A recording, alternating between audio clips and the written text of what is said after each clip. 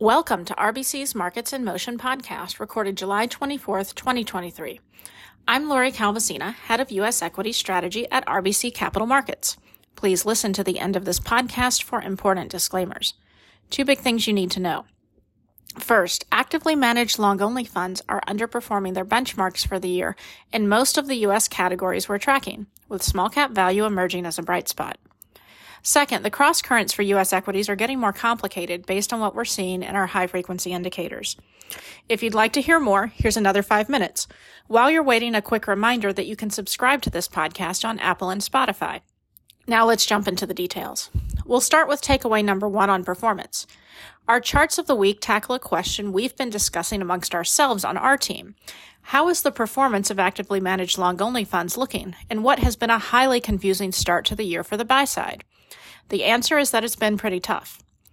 We reviewed the cumulative 2023 performance of actively managed funds tracked by EPFR in several different large cap and small cap categories and compared those returns to the passively managed funds in the benchmark universe. We found that large cap funds that benchmark to the S&P 500 have been lagging in 2023, and that the gap between actively managed and passively managed funds widened significantly in the second quarter. Growth and value managers in the large cap space are also having a hard year. We saw similar trends for funds that benchmark to the Russell 1000 growth and value indices. Things have been a bit better in small cap, though far from easy. Russell 2000 benchmarked funds are underperforming for the year, though to a far lesser degree than what we're seeing for their S&P 500 benchmarked counterparts. This is also the case for small cap growth funds. Interestingly, both small cap core and small cap growth funds have spent decent amounts of time this year ahead of their benchmarks, as their underperformance really took hold near the end of the second quarter. Small cap value funds overall have been the bright spot. Despite a rough start to the year, they began to outperform in late first quarter and have sustained that outperformance through July. Moving on to takeaway number 2. Our high-frequency indicators illustrate how the cross-currents for U.S. equities have gotten quite complex. On the negative side, individual investor sentiment continues to creep towards worrisome territory. Net bullishness hit 29% in last week's AAII survey.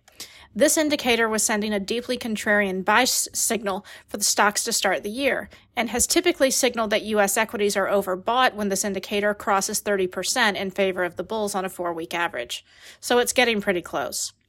Most of the other sentiment indicators we track still have room to run, but this one is worrying us nonetheless, as it's one of the ones that really kept us in the more constructive camp throughout most of 2023. Also on the negative side, the U.S. has gotten expensive relative to Europe. This is another data point we can put on the reasons list of starting to worry a little bit. The weighted median forward PE of the S&P 500 is back to the peaks of the last few years relative to Europe. The U.S. had been looking more reasonably valued versus Europe to start the year, and we think that helped support some of the strong moves we've seen this year, but that condition is simply no longer in place. Also on the negative list, funds flow are starting to shift a little bit. U.S. flows were strong in the second quarter and resilient in the face of inflows to bond funds, but they have started to fade. When we dig deeper within the U.S., we see that growth funds are now seeing outflows, while value funds are no longer seeing flows get less negative. Small caps, once again, are a bright spot, with flows improving for all styles. And we're also seeing flows improving for both active and passive.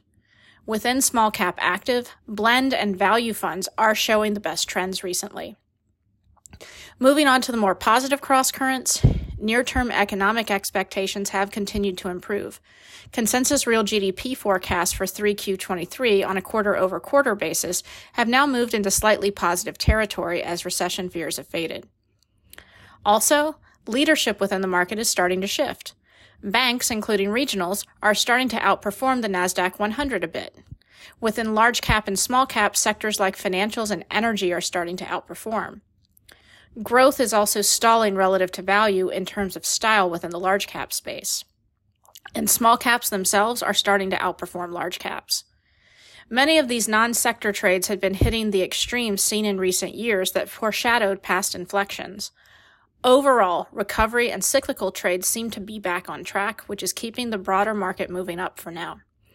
That's all for now. Thanks for listening, and be sure to reach out to your RBC representative with any questions. This content is based on information available at the time it was recorded and is for informational purposes only. It is not an offer to buy or sell or a solicitation, and no recommendations are implied. It is outside the scope of this communication to consider whether it is suitable for you and your financial objectives.